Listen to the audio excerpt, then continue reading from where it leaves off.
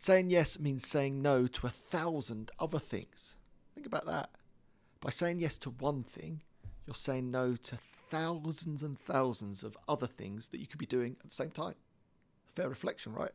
Saying yes to reading a book means saying no to a conversation with a friend, swimming or cooking. Or you could try and do them all at once, but I'm not sure that would work. You get the point. If we agree that saying yes means saying 1,000 no's, then it makes sense to fully immerse ourselves in what we're doing, right? It makes sense when you start to look at it that way. Actually, whatever it is I'm choosing to do in the moment, or I have to do in the moment, means saying yes to that particular activity while saying no to thousands of others. Therefore, of all that catalogue of things that I could be doing, I'm doing this one thing in the moment. Therefore, we might as well bloody well enjoy it and be present with it as best we can, rather than wishing we were somewhere else or doing something else. Great insight. You have chosen this activity from 1,000 others. So rather than doing it half-hearted while dreaming of something else, just do it. Go all in.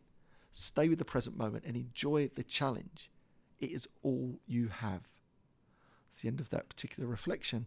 Again, one that was powerful for me, realizing actually, rather than spending my entire life wishing I was somewhere else, doing something else, I've chosen, or I've been given this opportunity, or is this thing that I have to do.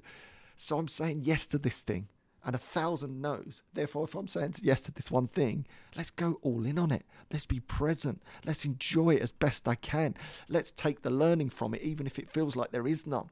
What can I extract from this moment in time? Because that's all we've got. Hopefully you enjoyed that reflection. Don't forget, if you enjoy the podcast, please follow, please subscribe, please tell other people about it, and I will see you tomorrow.